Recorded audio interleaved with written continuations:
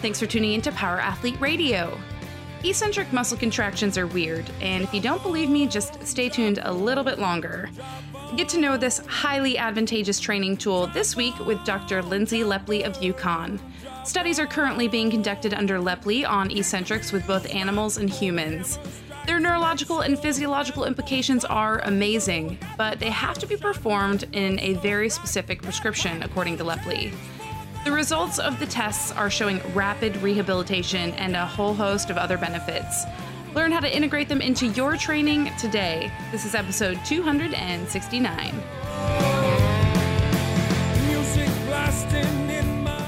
Sunday. It's Friday. Technically, what day? It's technically Friday. Friday. A rainy day in Austin, technically. Rainy day. Oh, God. Power Athlete Nation, I owe you a massive apology. I know it's been probably 18 to 19 episodes that you have not received a weather update, a local forecast at Power Athlete HQ in Austin, Texas. I'm looking out now at about 100% chance of rain because it's fucking raining. It's a little soupy. It's a little wet. But you know what? That doesn't stop us. That doesn't stop the internet. There's all sorts of inclement weather everywhere around the world that does not slow down this episode from blowing out your eardrums, right? Or any episode for that matter. Any episode. And in case you're like, hey, I forget, what did I press play on? You're listening to another episode of the premier podcast in strength and conditioning. This is Power Athlete Radio with your hosts, Luke and Tex. And just us two. Yep, not featuring anyone else. Just a couple of slugs out in the barn here at Power Athlete HQ, about to get sassy with some eccentric training knowledge bombs. Listen, here's a little pre-brief for y'all. You have 3 types of muscle contractions, they say, right? Because Tex, all this is just theory anyways, right? Yeah, sliding filament theory. You have a concentric muscle contraction. You're going to need to know this, people. If you were to take the king of all performance training exercises, the barbell curl, and you grab a light barbell for a light barbell day, and let's say you're going for 12, so you grab a 90, right? 90 pounds. And as you curl that sucker up and you build a peak with your biceps, that is the shortening phase of the lift. That's the concentric muscle contraction. Am I right, Tex? And then as you're squeezing at the top, working the peak, you're in an isometric muscle contraction. Yeah, force equals resistance. Force equals resistance, people. And as you let your guard down and you let force exceed resistance, and you start to do the negative, which is where you get the pump. That's the eccentric phase of the lift. The lengthening. And our guest today is going to blow your minds on the therapeutic, practical, clinical opportunities that we have as coaches and as athletes to pay mindful attention to how we execute the eccentric phase of training, people. But first, we have an announcement. Is Wade's Army on? Yeah. Well, at this point, it's about to be. Okay. But first, we have an announcement. Wade's Army 2018 campaign is about to kick off. That's right, people. That little rumble you felt, that wasn't your stomach churning. That wasn't you running over a speed bump. That was the earth, the flat earth shifting on its axis. Because the Power Athletes bringing a hell of a fundraising effort to Wade's Army this year. For those of you who don't know, maybe a new listener, maybe a first-time listener, Power Athlete isn't just about banging weights and looking sexy. We are philanthropists, people. So we are part of a 501c3 charity called Wade's Army in honor of one of John's and Kate's, John Wellborn and his wife Kate's, childhood friends. They lost a child to a nasty pediatric cancer called neuroblastoma. And we caught news of this. The Power Athlete family did. We caught news of this in 2011, 2012 timeframe, right about when John's 2 darling angel daughters were in the womb and about to be born. And we decided to take action and do something. So we started a t-shirt fundraising drive so that we could raise funds in honor of Wade DeBruin. And that thing caught traction. And here we are, how many years later we now text? 6 year into this thing. And we're still out here. We're still raising awareness for the most underfunded and most fatal pediatric cancer on this flat earth.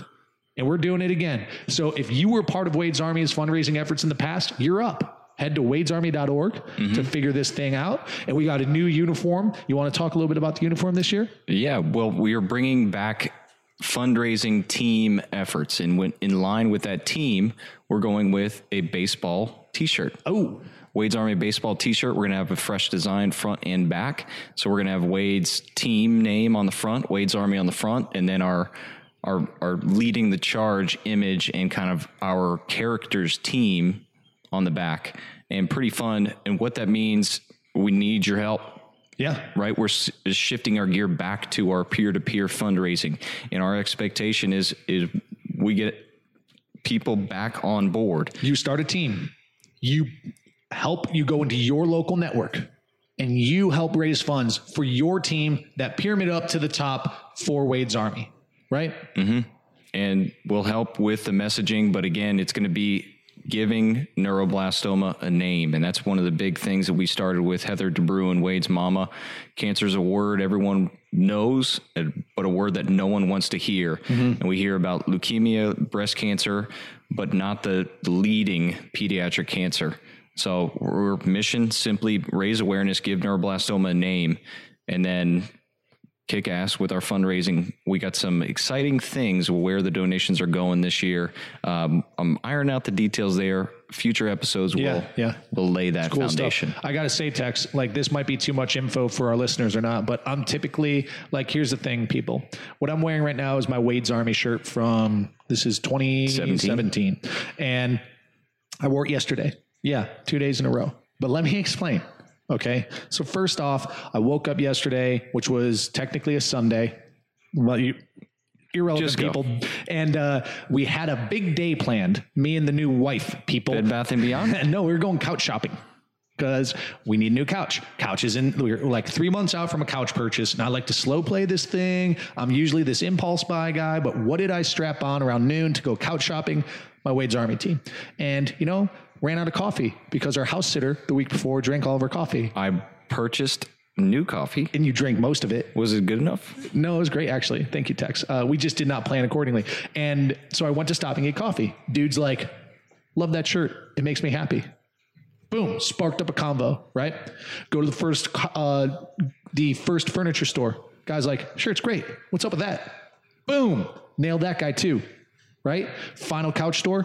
There's only 2 out of 4 gave me a comment on the shirt. And I don't know, like, listen, people, it's not my favorite shirt. Like, my favorite shirt is probably being shirtless, but it's probably my second favorite shirt.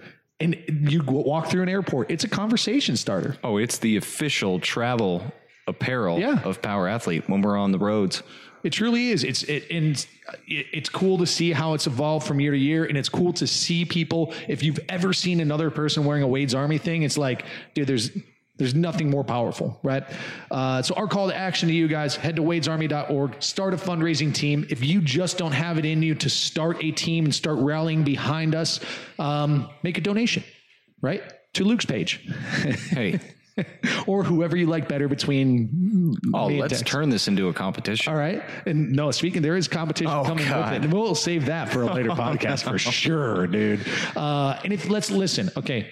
I understand. I went through a phase planning a wedding, lots of things on the horizon where it's like, it's a hard justification to throw some cash out. I get it. I understand.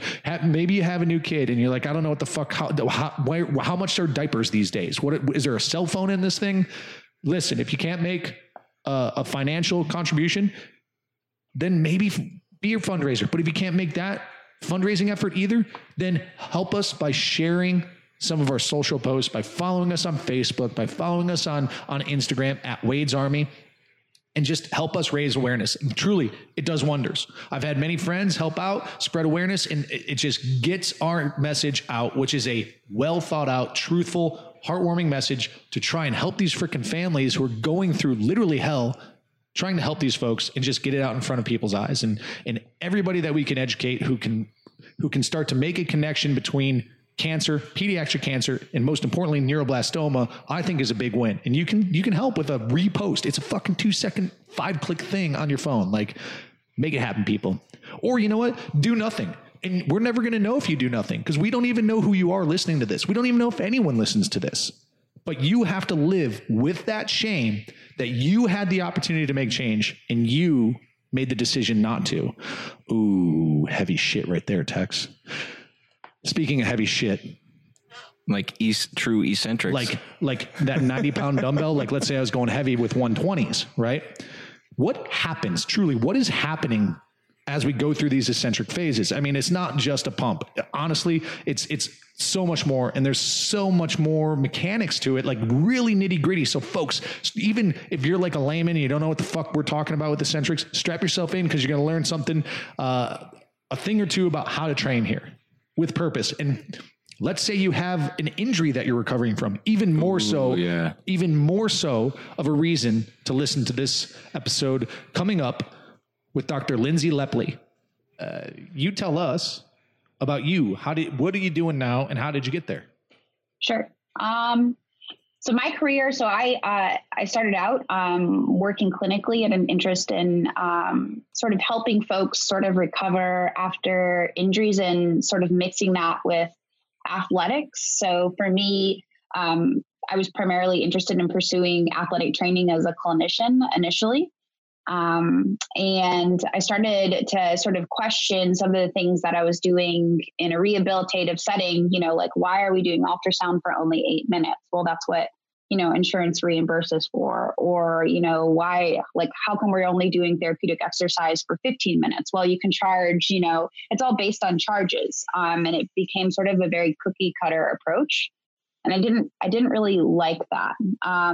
But that was sort of my favorite part of working clinically. So it sort of drove me to go back and say, are there other ways that we could be looking at rehab, particularly after musculoskeletal injury, that are more effective, and that clinicians could be using? Are there ways that I could sort of shape the current clinical recommendations? So that's kind of what drove me back sort of out of the clinic, but still having my research centered around what I enjoyed doing most, which was the rehab and working alongside the athlete.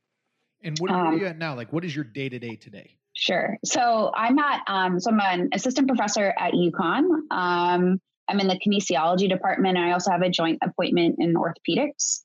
My day-to-day varies. So I have 2 different types of labs, both center around trying to find ways to help people recover after musculoskeletal injury, particularly with an ACL focus.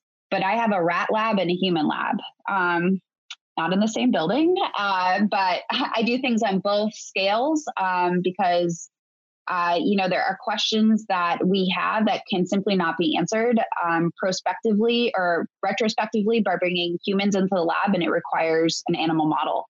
So we have both sort of houses running here. Nice. And then McQuilkin, refresh my memory how we found Lindsay. She was mentioned during our Dustin Grooms podcast. Yeah. So that is number 259. Check back. And we went crazy on, I guess, neuromuscular rehab and the approach that ATCs are currently applying, outdated. And so he kind of, I guess, was pioneering a different approach and perspective from his experience. And that led to connection with Lindsay. And then we're going to, I guess, aim to dive deeper in a little bit more kind of, I guess, rehab from ACL injury, her expertise, and then into some selfish things that we want to learn about eccentric training. Nice. So Lindsay, do you share the same sentiments as old Dusty, that there's a gap that we need to fill, or what? Yeah, I certainly do. Dustin and I were actually classmates when we were master's students at Virginia. That's how we met.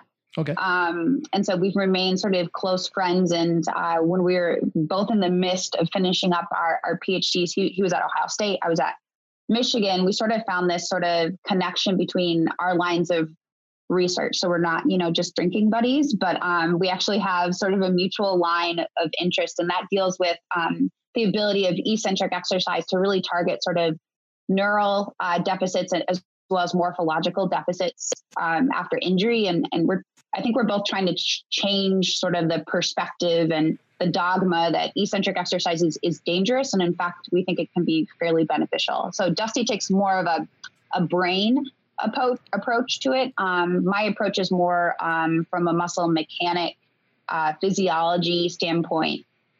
So can I jump back? What were the 2 deficits that you mentioned earlier, just a moment ago? Sure. So we take a look, our primary focus is looking at alterations in neural activity and alterations in muscle morphology and sort of the interaction between those two after major injury. So what is muscle morphology?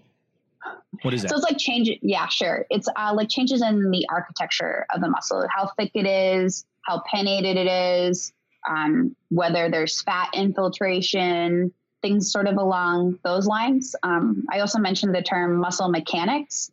So that's thinking about the muscle on more of a micro level of like, how are the fibers shortening? Are they rotating at all?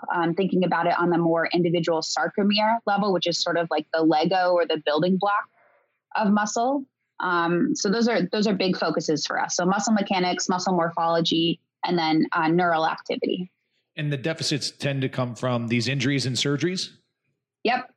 Something as simple as just an ankle sprain, there's, a big sort of group of evidence to show that in and of itself will cause a neural deficits that could transform into deficits in muscle later down the line. Yeah, I got that. I got some morphology going on, Tex. Yeah. And I guess a big popular term going around in the strength and conditioning world, remodeling. Mm-hmm. So is that, I guess, a layman's term for muscle morphology to, I guess, piece together the neurological change and the structural change? Yeah, I think that term works for that. I think it's just about sort of building muscle up. Muscle form follows function, and muscle's a very plastic material. So whatever way you overload it, it's going to respond to that, which is a really great thing about muscle. But muscle's also very lazy. And if you don't challenge it, it doesn't remold, it doesn't transform. And I think that's part of the problem with the standard prescriptive approach. Concentric exercise simply doesn't overload the muscle to the extent that it needs to be overloaded, in particular because of the environment that's so challenging after sort of bigger time joint injuries. So yes, I was going to say that. So as you frame that statement, right, concentric muscle does not overload sufficiently. Yep. Maybe I'm misphrasing, but that's within the confines or context of recovery from surgery.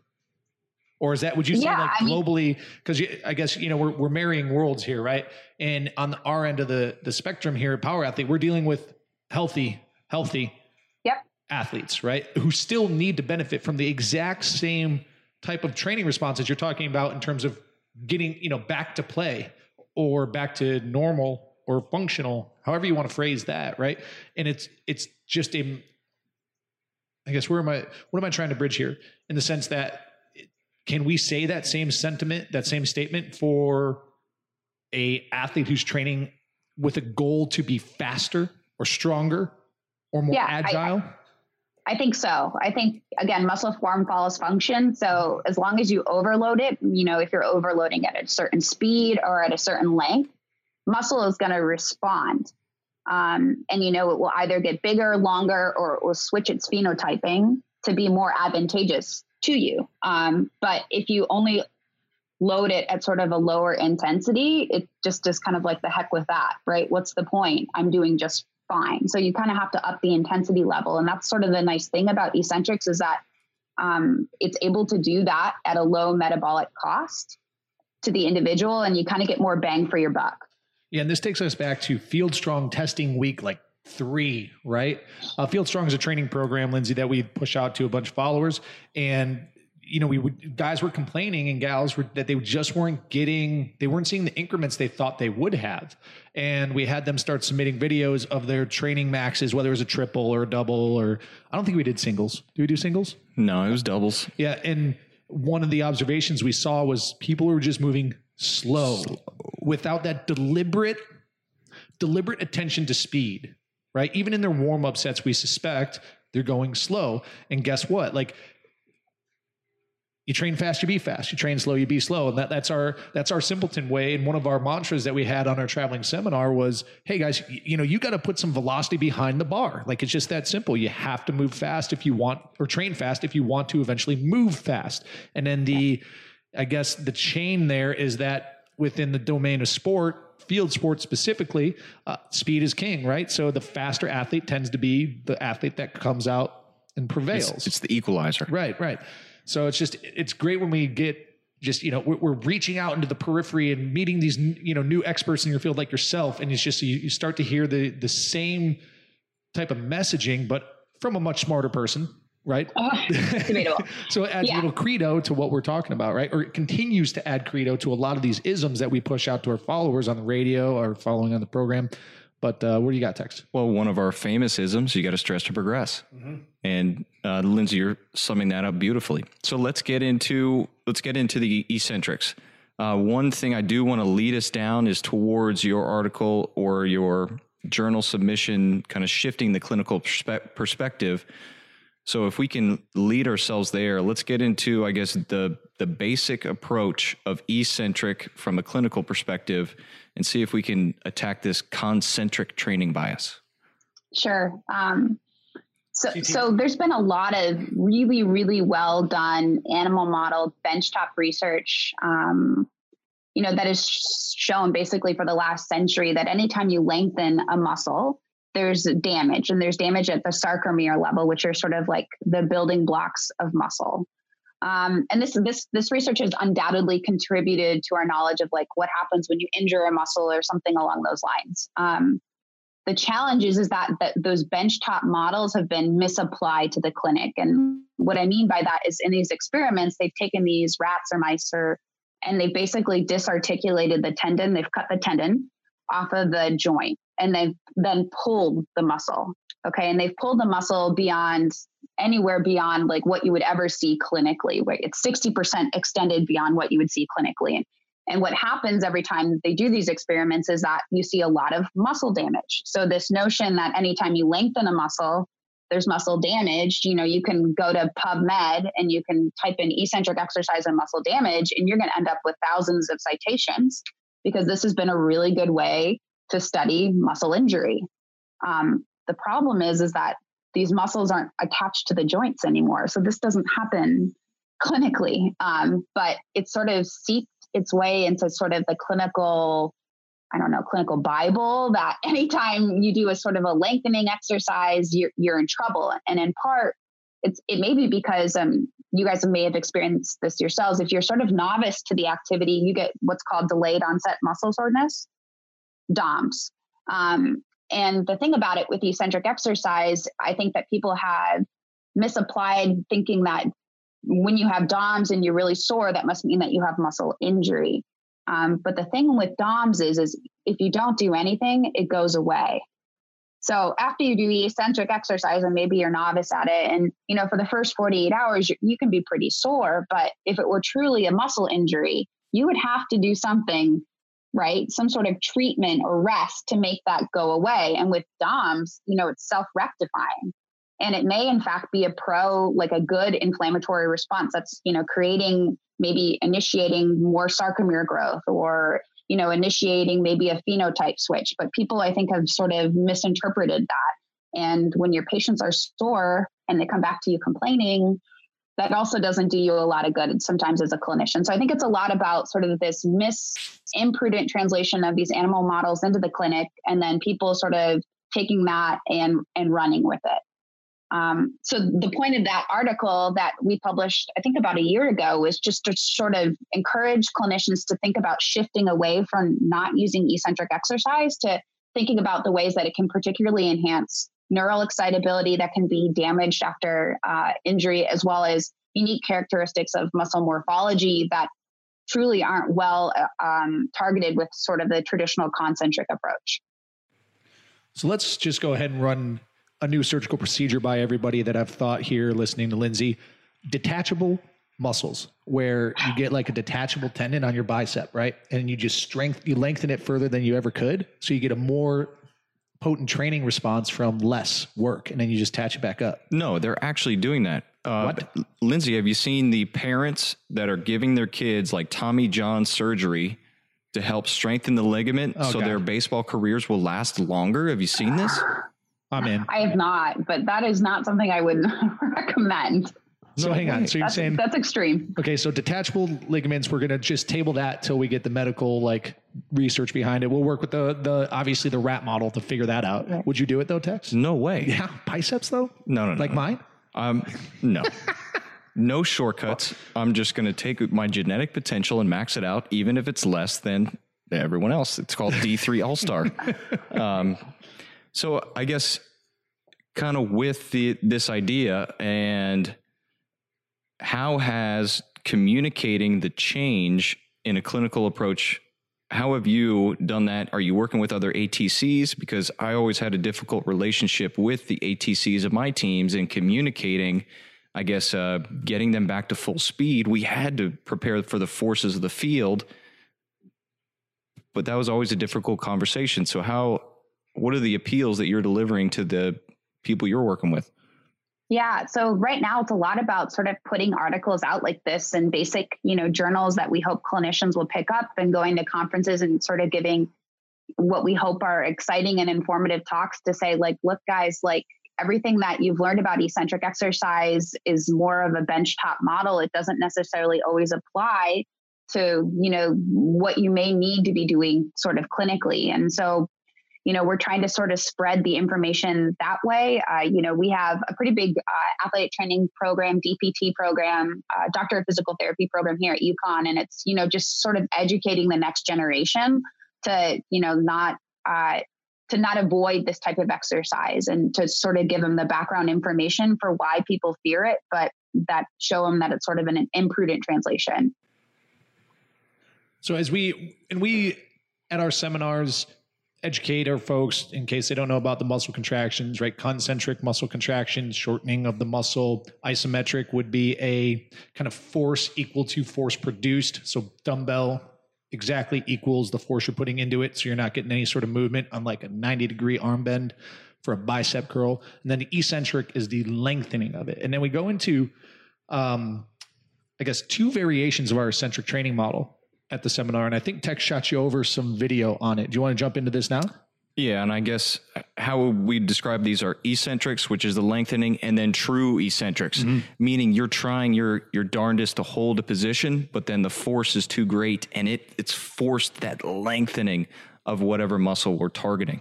So I guess in the research of eccentrics, which form are you applying for testing in your studies?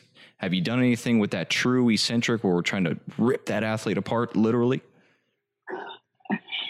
So I think that the big thing is, like, in terms of so the word eccentric means odd. And in part, the reason that lengthening contractions are labeled that way is for a very long time. And, there's papers now coming out in like 2015. Scientists simply have not understood how an eccentric contraction actually occurs. And so that's, I think, part of the problem in sort of translating it back into the clinic. And one of the key elements of muscle that has sort of recently been discovered in terms of its role in eccentric exercise is titin. So titin is this very springy, elastic protein that's in muscle that makes it stable when you lengthen it. And it's part of the reason that when you do eccentric exercise, it's a lower metabolic cost, because it takes energy to have actin and myosin cross bridges at the sarcomere level, but it doesn't take energy when you engage titin. It just kind of gives you bang for your buck. So I think the key thing to answer your question about eccentric exercise is, if you engage titin, it only happens when you lengthen the muscle that titin is truly engaged. And if titin is truly engaged at the center of the sarcomere, it opens up some unique pathways that promote muscle growth. But if your titin's not engaged and it's not lengthened, it doesn't open up. So it's like this unique gating mechanism to creating more muscle as long as you have tension on the muscle. If you don't have tension on the muscle, you don't get it. Does that make sense? Yeah. Is it any tension? Or it's a lengthening tension in particular that seems to be the most beneficial. So the more you tension it, the bigger the response.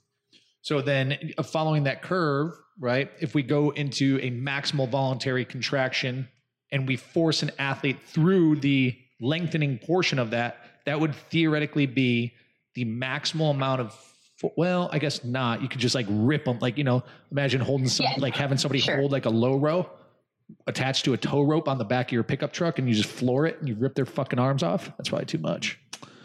I could do it though. But no, so we, the I would say it's a controlled lengthening, exactly, right? In a physiological range of motion, and then you should be okay. Yeah. And that is what we're targeting with a lot of manual resistance stuff. And I would say, I don't know what percentage of the people actually have been to our seminar and have gone through the MR protocols. I mean, those are like 2008 to 2012 is when we did a lot of the MR stuff, which is manual resistance, forced we eccentrics. Still had some, I guess, to paint the picture to our videos or our listeners. We've got some videos, but imagine a Nordic hamstring curl, right? Or a partner hamstring curl, where if Luke's set up kind of, I guess, active dorsiflexion feet, knees, he's got a straight line from his knees all the way through the top of his head. And then partner number 2 is going to be right behind him. I put my knees behind his feet, put all of my weight I can into his heels, and he's going to try to curl his heel towards his butt as he starts to hinge forward at the knees. And then this is no way Luke can hold this position, right? Because top heavy. He's a top heavy guy, but his hamstrings are lengthening, right? Lengthening and strengthening. And then we, I guess with all of our eccentric work, Lindsay, we follow it with dynamic movement. So we kind of take away, I guess our reasoning behind it. We're taking away a neurological pathway for them to execute a pull up, hamstring curl, what have you. But then we try to, I guess, create a new pathway and doing a dynamic movement, whether it's jumping after the hamstring curls, or as you observed in the videos, we do manual resisted pull-up, but then have them do 1, 2, or 3 strict fast pull-ups to kind of gain a new pathway. So I guess to paint the picture for the listeners, that's what we're discussing when we're talking about our manual resistance protocols. Right. So, and then did you get a chance to watch those videos, Lindsay? I did. Yep. And I see what you're talking about. I think in terms of the muscle mechanics, I think one of the things, muscle is going to be most responsive if you continually sort of expose it to that condition. So if you're going to be doing a controlled lengthening within somebody's range of motion, I almost would say that you want to continue to sort of overload in that direction, because if you could quickly start shortening again, then your muscle is going to say, look, I'm at the length that I need to be at. That's not to say that you can't do those motions. But I would wonder if you would get a bigger response if you just did a really controlled eccentric movement and then you concentrically put them back into position without them using a lot of their own force. And then you did a controlled eccentric again. So like an assisted variation of that vertical pull. Yes. Right. Yep. So where they're able to move fast. Yes. And then you help them shorten back into position, and then they move fast in a lengthened position again, because that's going to be the tension that you need to put on the muscle. I gotcha. Well, we're going to try that then. Yeah, you should. It's all about Titan. Yeah. Okay. And which is occurring through that eccentric phase or the lengthening. Right. It's Titan's going to uncurl itself.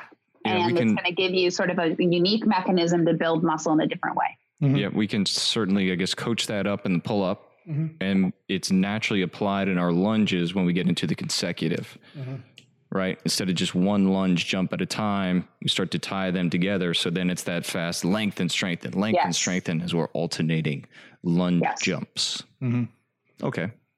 And then through that model, do you see are there any neurological components that come to mind in that sort of training response?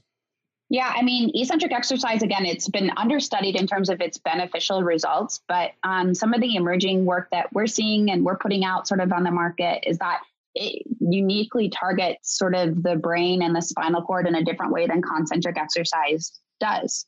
There's extreme examples of people that have had spinal cord injuries, and they are more responsive after they engage in eccentric exercise than they do in concentric exercise, right? And I know that's not the population that we're talking to, but even in most extreme conditions, eccentric exercise is a different way sort of priming the neural system than concentric exercise does. And there's some data to show that it may be able to override maybe pathways that are inhibited.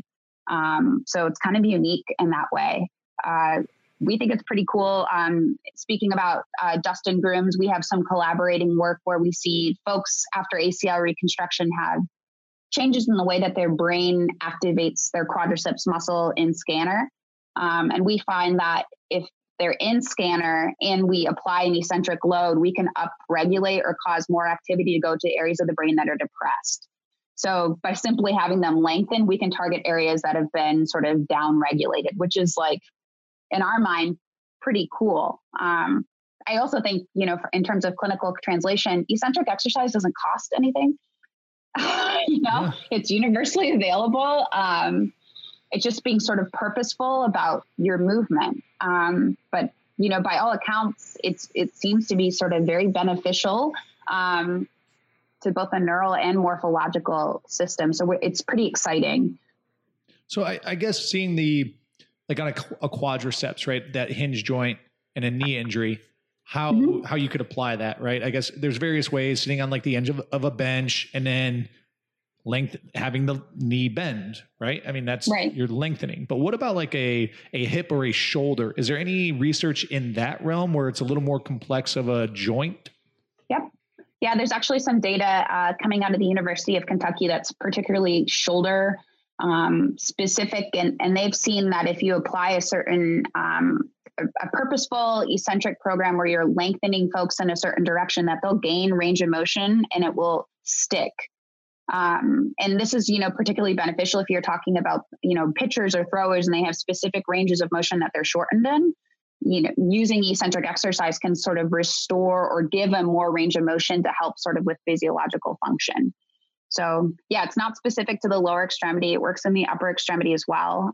Case in point, if you just cast somebody in a position and you cast them in a lengthened position, that's kind of like passive eccentrics, your muscle will grow longer. So it's like rookie of the year. Yeah. Yes. Which brings us to rookie of the year. Exactly. Yeah. So, I mean, muscle is very responsive. And if it thinks it needs to be longer, it will get longer. If it thinks it needs to be thicker, it will get thicker, but you have to challenge it in that position. Trick it. So then practically walk me through how you could do some purposeful eccentrics in a shoulder joint. Yeah. So, there's a lot of work done when folks are post-operative or they're seeking sort of certain gains where there's a lot of like table work with manual resistance. So not unlike the videos that you showed where a therapist is going to push them in a position of lengthening and then help them return their arm in the concentric phase and then challenge them again. So it's just manual overload into whatever sort of range of motion that they're deficient in. So it's not like this is rocket science at all. It's actually quite easy. So you could push somebody into, greater shoulder extension. And if they resist that range of motion while they're lengthening and you do this, a couple times a week, eventually your muscle is going to adapt. If you do it at a faster speed, you're going to get faster twitch phenotyping, And just, I guess, to highlight one of the benefits of the manual resistance and in that clinical setting, the athlete's going to have stronger or weaker points of their range of motion. Where we have a weight, it's going to be constant, but then a clinician or a coach can adjust the stress to the athlete's current, abilities in that range of motion. And so while it may not be as, I guess, measurable for a spreadsheet or to type in, we can then kind of feel that and sense that and, I guess, make a mental note as a coach or a clinician. I mean, the other way to sort of look at that is, what if you got data on that person initially and you found that they were particularly deficient in a certain range, right? That's the range then you then work with them in a manual resistance protocol because that's where the muscle's then going to be built. Yeah. Case in point, the boys we filmed this morning working through some of those MR pull-ups. They're CrossFit guys and they do a lot of kipping pull-ups, right? So it's where you're kind of using this ballistic movement, and notoriously as we work with folks who do that type of stuff and, right, wrong, or indifferent, whatever your position is on a kipping pull-up, listeners, the reality is at the bottom of that, as you come down and hit the bottom point and you're totally extended, there is kind of this elastic rebound that's like a rubber band that catapults you up a little bit and you get to skip the bottom portion of that pull, right? These guys were terribly weak at that last 4% of range of motion because they never use it. They're using. But that's where they should be training. Exactly. And what people forget is there's a lot of the tactics within the realm of the competitive CrossFit space is trying to use the kinetics and kind of hack it to make it as easy as possible to get minimal energy expenditure, which is, I'm not discrediting it. I call it the sport of laziness because whoever can be better at being lazy wins. But so why don't you win? Because I'm bad at being lazy. I'm really lazy, or I'm really on. You turn me on, I go.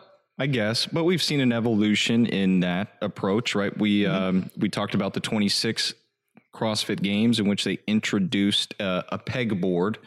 So Lindsay, I don't know if you've ever seen like kind of rock climbing style pegboard where we're holding, you know, an isometric hold in that 90-degree-ish position or fighting, I guess eccentric when you are kind of, I guess, one arm in there and the legs are moving.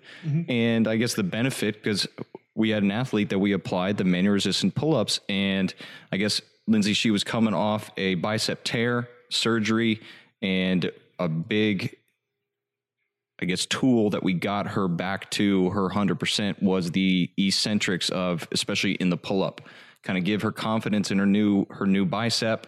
And then it turned out, luck of the draw, a movement which required heavy isometric and eccentric strength, and she crushed it. So it was, I guess we'll probably see more pegboard, but I don't know where I was going with that, but I guess the strength at the bottom or for full range of motion. Well, going back in and looping into where Lindsay was talking about that, you have somebody where they're the most efficient. And we see this also bringing on young female athletes with a vertical pull or pull up. It tends to be one of the harder movements for them, just with a lack of upper body strength for whatever reason. But we find, again, eccentrics, like that's always where we've been pointing people on this vertical pull thing is like control the eccentrics, keep going, try your concentric. Nope, not there. Control the eccentrics, right? And keep looping through that. And it's a great tool for that specific movement. But I guess where else could we be using this tool? And I guess we see it inadvertently with like a barbell back squat or a lunge. Well, we see it in our movement development model. It begins with eccentrics, where I guess we take for granted if we ask an athlete to jump to the top of a pull-up bar or hold that barbell on their back, that's an isometric hold. But where do athletes begin? Some that have that iso strength from life, climbing trees, I don't know, they begin in there. But if they don't have it, we begin them in that.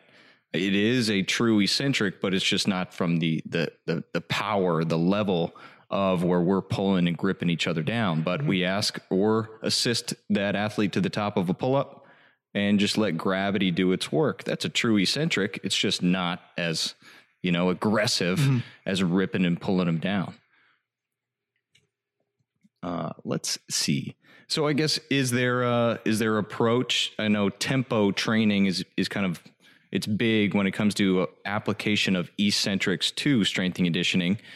So is there any, I guess, approach from your perspective of tempo versus this true eccentric? I think it all depends on, what the particular goals of that athlete are. I mean, so there's a lot of data to show that if you take a muscle biopsy from a cross-country runner versus a lifter, their phenotyping is very different, right? Because a cross-country runner is consistently exposing themselves to, more aerobic type of activity. So they have slow twitch muscle fibers. Whereas somebody that's, more of a lifting type of person has more fast twitch. And I guess there's a little bit of debate in the literature. Do you choose the sport that's like genetically you're predispositioned to, and it just happens to work out that way? But I think there's enough to show that, again, muscle form is going to follow function. So I think it depends on what you need to do. One of the things I think sort of in realm of this is the concentric approach. I mean, your quadriceps are not a concentrically functioning muscle. So why would you rehab them that way? Or why would you try to strengthen them that way? So part of it is we just try to think about like, what does this muscle need to do to be successful? Then you need to overload it with that type of activity. We've talked about sort of the unique gating mechanism that eccentric exercise does, but it also promotes like satellite cell growth and other things. So, and satellite cells being sort of the stem cell of muscle. So there's a lot of good reasons for why when people do consistent sort of lengthening activity, they get sort of this improvement. As you're opening up a lot of different mechanisms that's going to grow muscle and also target the neural system. You got some notes coming, Tex? Yeah. So I guess on this concentric approach, and I guess while my mind is still on the sport of fitness, the sport of laziness, as Luke calls it, I guess efficiency. Oh, that's a good way to put it. And we are seeing extremely quad dominant athletes either prevail or become a product of their training I don't know, but it is a concentric sport, right? And then we see injuries appear when eccentric forces find their way, like rebounding from jumping over a box or any of falling down from a rope climb attempt. That's when those injuries occur, when they do face those eccentric forces. So I guess from what we've seen and witnessed from that sport, and then you've witnessed a clinical issue with concentric training bias, like, what can we do about this? I guess from our training perspective of how can we, I guess this is my question, how can we effectively introduce eccentrics to concentric athletes? What's that? Is there something you've done from the clinical approach that we can now apply into strength and conditioning? I think so. I mean, we're not recommending that everybody sort of throws everything out the window. What we're recommending is that you are purposeful with, adding a couple of things either to your rehab scheme or to your strengthening protocol that are eccentrically focused. In terms of intensity, the literature is pretty consistent in showing that you need to train at least at 60% of your 1 rep max to get sort of a return in results. So that's one thing that we recommend. From a clinical perspective, we see that people that train for just have 12 treatment sessions, if we're thinking about quads, 4 sets of 10, they have sustained benefits in eccentric exercise. And that's not really, 2 treatments a week, 6 weeks. That's not one exercise that's different than everybody else. And you have sort of these sustained benefits. So I think it's about what do you need to do, and then training within sort of that need, and just being purposeful with like 1 or 2 different types of exercises. And I think your muscle will adapt. So we're talking a lot about muscle. What about, what's tendon's role in any of these eccentrics or any of your research? Do you find is there any parallel? Yeah. I mean, so certainly we can look at people with, hamstring strains is like a big thing in sports. One therapy that's been found to be sort of beneficial at preventing recurrent hamstring strains is Nordic hamstring curls. And in part because they involve sort of this long eccentric portion. And the truth is your tendon's connected all the way up through your muscle. So if you, consistently challenge your muscle and have it on a lengthened end of the force length curve, it's going to sort of reinforce tendon structure as well. And it's going to make you more resistant against sort of consistent straining events. So it's beneficial to your tendon as well. Boom. I'm skipping concentrics. No, I'm not saying. No, yeah, no, you said that's what I heard. Yeah, well, yeah. But I'm saying just being purposeful, with a couple of exercises, and your muscle will respond, and so will your tendon. What else we got, Tex? I'm processing. I want to make the most of our time here. And so I guess one of the battles and one of my longtime missions with Power Athlete is to accelerate, I guess, an athlete's return to full speed. So problem faced at the college level was an athlete was cleared by the ATC, but say the injury occurred in week 1 or in preseason, and now we're in week 4 or 6 or playoff time. The expectation of the sport coach is that athlete's got to go full speed. But I want to think long-term, I guess, protection of the athlete while still maximizing peak performance. So in your experience, I guess, in research or as an ATC, how can we, I guess, communicate full speed or kind of protect that athlete but still get them to optimal performance? So I hope this answers your question. So I'm going to tell you what I would do if I were injured. What protocol would I follow? And so I think a lot of rehab and optimizing is all about the timing. And I think after sort of bigger types of injuries, the first thing that you see fall out is you see really big complications in neural components of muscle. And then you see sort of these chronic adaptations in the muscle form itself.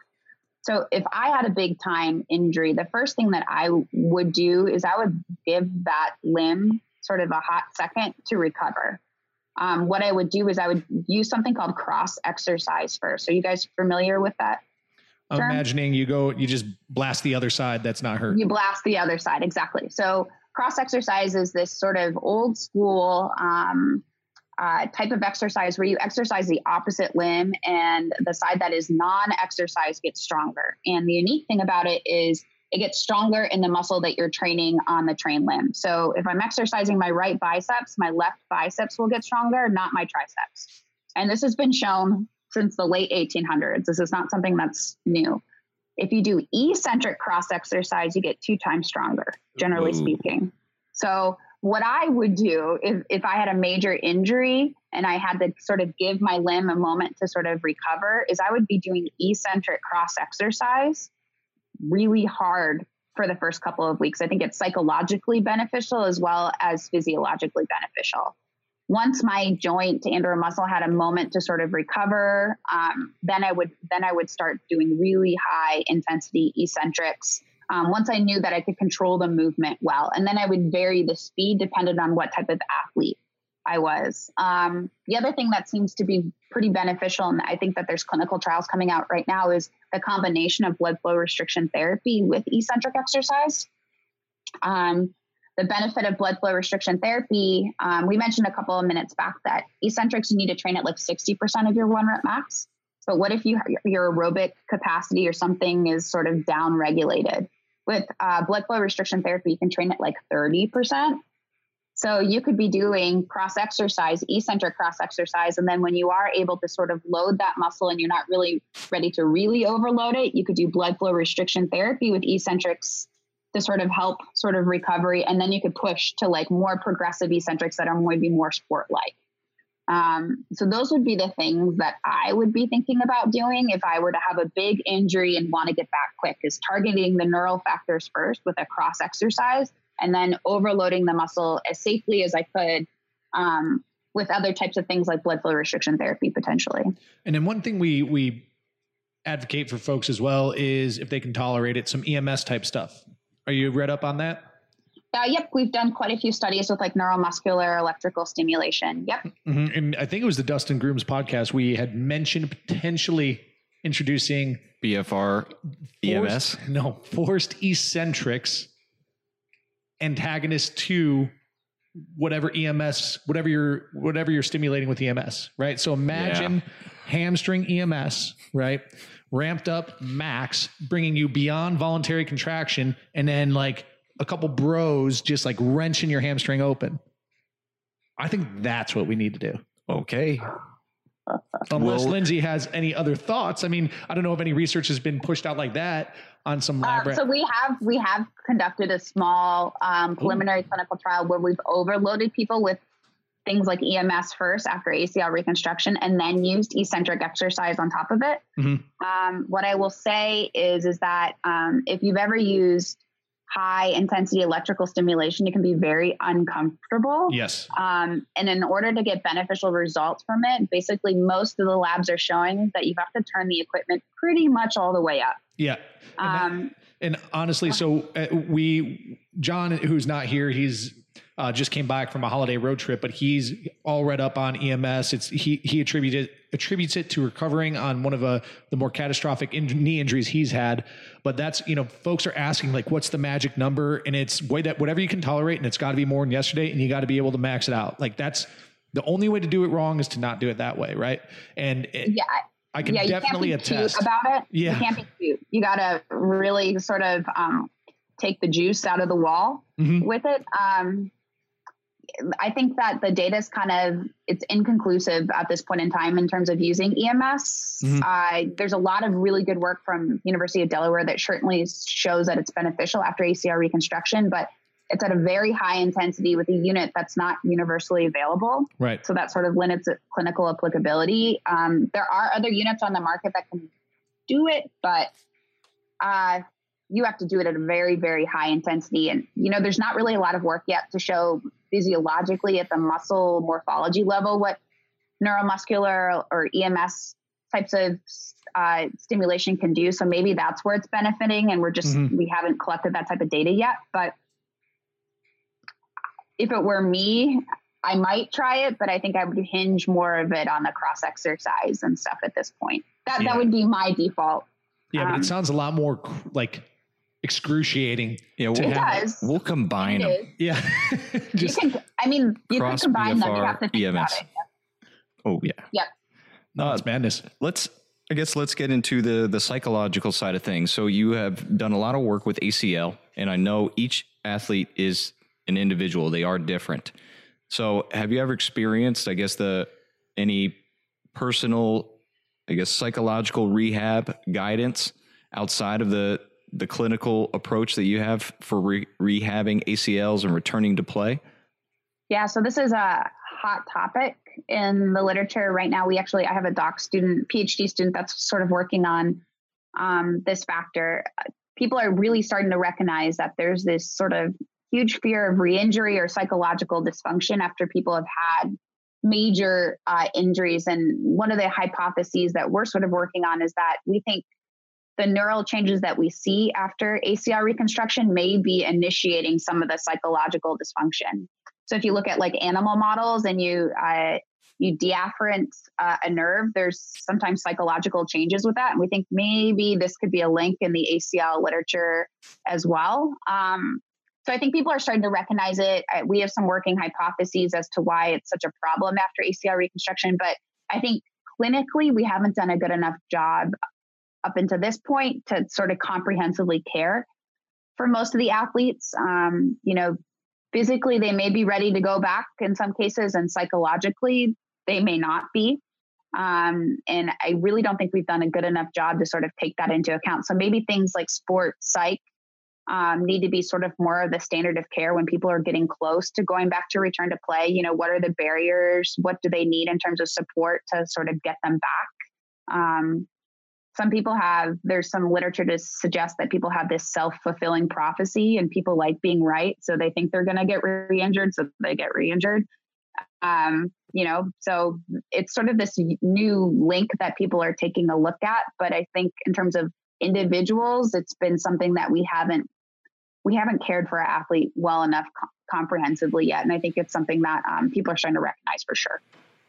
Yeah, I guess one of the biggest tools that we've had applied to the athlete, aside from, I guess, for upper body, it's been the MR, but then for lower body, it's just been the squat, been the deadlift, been the barbell. And we have their old numbers kind of in our back pocket. So when they return to us from an injury, we put them on our beginner program that we give to basically all high school students or first-time barbell users. When an athlete has a new knee, has a new ankle, and I refer to it as new because I had an athlete, rugby player, and she just kept talking about her bad knee, and I wanted to change her perspective, saying her new knee. So it was just more of a positive light and kind of carry that over to other athletes. But this kind of exposure constant to these basic movements to give them the confidence back in their new knee, their new ankle, whatever it is. And then if they've worked with us long enough, they've done this program before. So it's kind of building back in that old idea of muscle memory, but to build confidence. Right? Yeah. Back in that new limb. Go ahead. Sorry. I was just going to say some of the cross exercise literature, people use it after stroke, in part. So they basically, they limit the movement on the limb that's been affected with stroke. And then they do cross exercise, and they find that it's also psychologically beneficial. And I think, if you're exposed to a major joint injury and you see, okay, this is the next exercise that I need to do, right? And you get good at it on the opposite side, I think there could very well be sort of a psychological component to that could help, with recovery beyond sort of the maybe true neural activity that's sort of crossing over. As my good friend Ant Lowe was talking to me about his last trip out here, he's a physio out in Sydney, Australia, is just weaving through the biopsychosocial components of recovery, pain management, confidence, right? And I literally saw him work. We were working a female PT's clinic who dealt primarily with female athletes on pelvic floor issues, right? So not recovery or anything like that. But a lot of these gals were former athletes who found themselves in the PT field and had hurt themselves one time or another, right? And one girl hurt herself deadlifting. And part of this clinic was a practical segment where everybody got to deadlift, right? Right. Whether you've done it or not, you're deadlifting. And, that's where I came in and I helped coach on kind of the barbell side. Ant is far smarter than I am. But there was a guy who's like, no, I'm not doing it. It hurts. I'm hurt. Right. Boom. Like immediate fixed mindset. And then, you know, like I'm such a fucking asshole. I'm like, fine, don't fucking deadlift. I didn't say that, not my seminar, but I just kind of stood by, did my arm cross thing, and Aunt Lo did his thing. He's just like, that's fine. You don't have to deadlift. She's like, well, you know, I'm hurt. And he's like, no, you told me, you know, and like kind of just went through and everybody's deadlifting and she's just standing there. And then you could see her like, she's like, I'm in a supportive environment. Right. And then a switch flipped and then she started deadlifting. She's like, oh, it doesn't hurt. It's pain free. Right. And we had coached her up. She's like, well, I don't deadlift like that. Well, maybe, you know, start to make some connections here. And then sure enough, like the bird hadn't deadlifted in 6 or 7 years. And she gets to a weight that she's never lifted before. 20 pounds, 30 pounds beyond what hurt her originally. Right. She's like, I can't do it. And he's like, that's fine. You don't have to do it. But you could he just worked through this whole web of barriers and mindset to get her to lift this thing. And like, she lifted this deadlift. She started crying. All these girls started crying. And I look at Ant. I'm like, how do you do this stuff, man? Jedi mind trick. He's twofold on that question. One, Ant, that's impressive. Well done. You unfucked this girl up, which he's unfucked me up plenty of times. But two, like just knew how to navigate her personality. Right. And he treated her differently, just like he dealt different cards to each one of these PTs who had different backgrounds, and he just knew how to like navigate it so perfectly. And that's what but that right there is not scalable. Right. And that it took a long time. The seminar went 90 minutes over to facilitate this, which not my seminar. I was just sitting there taking notes, learning.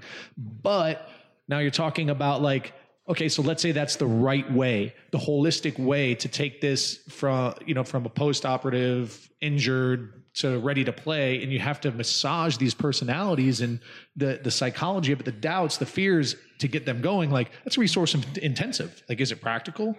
Yeah, I guess if you have the expertise, but how many folks can you truly affect that way? Right. Yeah, I mean, those raise very like logistical questions, but I think the truth is that these injuries happen to people, generally speaking, when they're young, and they have a lifetime worth of consequences. So, you know, time invested on the front end may pay sort of long-term dividends, and you know, like the right thing to do is if we recognize that this is something that we sort of missed the boat on, is to, you know, gather more information and then find sort of supportive resources, I think. Totally. Now we've been talking a lot about like limbs, right? Extremities. Is there anything from what we've spoke about, can it be transferred to the spine or like thorax area? Or is that kind of a hard? So those are like more, I mean, it's a good question. I think those are more like postural type of muscles, generally speaking. If you have a shortened range of motion within one of those segments, then maybe this type of exercising at long lengths can help sort of open that back up.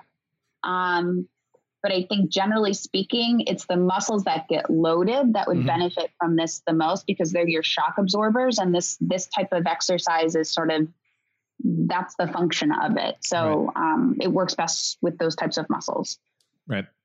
And for what it is worth, we did try forced eccentrics on the upper back ages ago with like a good morning, where you'd overload what you could like support with a rounded back, and you'd lower it down to pins. And then it was me, Nate, and Ben and John. And then like everybody would help you stand it back up. And then you do forced eccentric negatives again. And I don't know what we were expecting.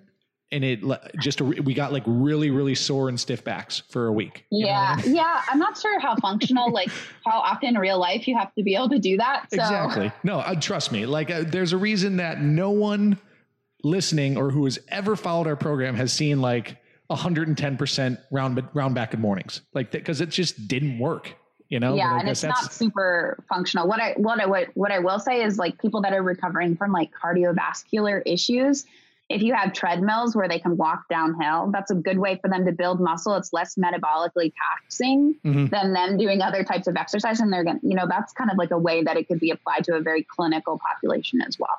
Boom. Oh, that's pretty cool. Lovely talk. Yeah. Do you have anything else? Tex? Anything on the top of your head? I got a couple more in the bank here. I guess enlighten us on some of your current research, and is anything coming out soon that we can dive into, Reed? So what I'll say is, so we have some animal models where we're tearing ACLs in rats. And that's gnarly. So yeah, right. This is how we pass our time. But what I will say is, we know eccentric exercise is good for the muscle. And we know that a lot of injuries, when you have big time muscle weakness, that it's sort of a precursor to getting post-traumatic osteoarthritis. So osteoarthritis at an early onset because of some sort of joint injury. The next question that we're sort of asking is eccentric exercise also beneficial and protective to the joint? So if we save the muscle, can we save the joint? And so some of the things that we'll be doing with the animal models is we basically run rats downhill, which is eccentric exercise after we tear their ACLs. And so we're going to start looking at sort of the ability to stop or attenuate osteoarthritis development in the knee by just simply changing the mode of exercise. Now, I don't know how this is going to work out, but wouldn't it be pretty exciting to sort of stop premature OA development simply by just having somebody exercise a little bit differently? Yeah. What about like on versus a treadmill? What about like a step mill, a downward step mill? Yeah. Have you ever seen one? Anything? There's bikes that do it where the pedals push against you instead of you pushing against the pedals. It's basically anything that's pushing against you and you trying to slow it down would work. Reverse step mill. That'd be fucking miserable. Think about it. Yeah, we can get that going. Well, Lindsay, I mean, you got anything else, big guy? We're at an hour. Any thoughts on youth? I guess quick. Any thoughts on youth training? Or not quick, however long you want to take. I think the biggest thing relative to eccentrics, I would guess. Yeah. You got to make sure that people understand the motion that they're going through and that they can control it well. I think that's the biggest thing. You don't want to have, a youth that's unsupervised doing a high intensity workout and then completely blow through the exercise and cause potentially tendon damage, because force has got to go somewhere. So I think it's about patient education, observation, grading up the loading, and then they, by most accounts, they should be fine. But this is definitely something that you want to make sure that your patient or your client is comfortable with doing. Boom. Seeing a connection there.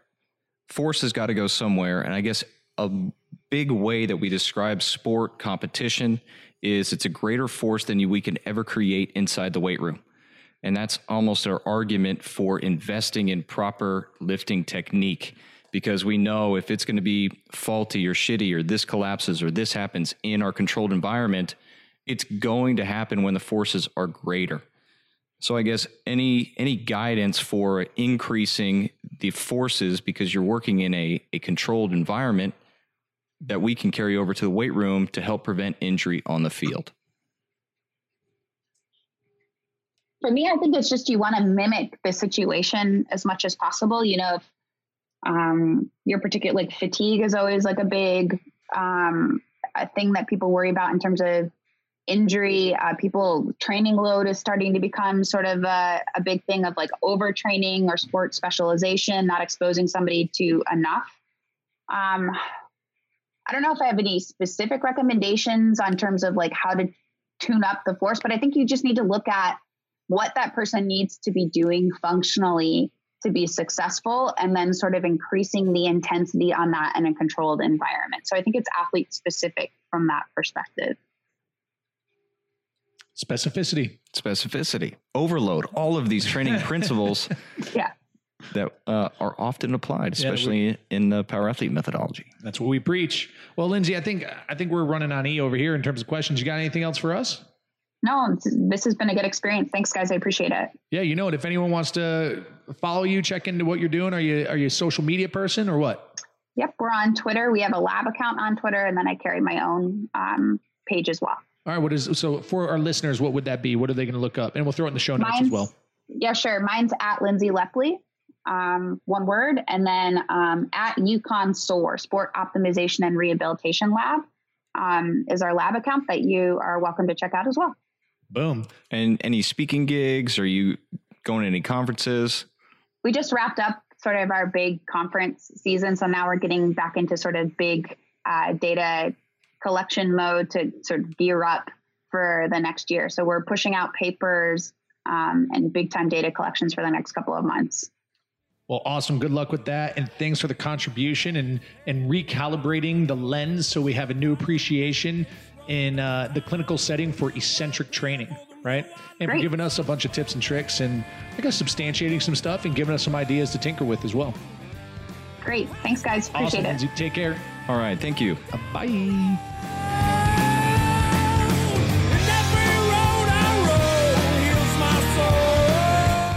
Now it's time for you to empower your performance. As Dr. Lepley indicated, you can follow her tweets at Lindsay Lepley and at the Yukon Sports Optimization Rehabilitation feed. And now for another installment of this week's reason to attend the Power Athlete Symposium in Austin, Texas, December 7th through 9th. Some people call it networking, but let's just call it what it is: a massive increase in Instagram followers. People will be following each other so hard and so fast that if you came to the symposium with even the slightest Instagram follower drought, your thirst for real or fake validation will be quenched almost immediately. No more slumming it with those booty blaster videos or pathetic pictures of meal prep. The Power Athlete Symposium will raise you to the next level of Instagram consciousness, and you will literally never be lonely again. Until next time, bye!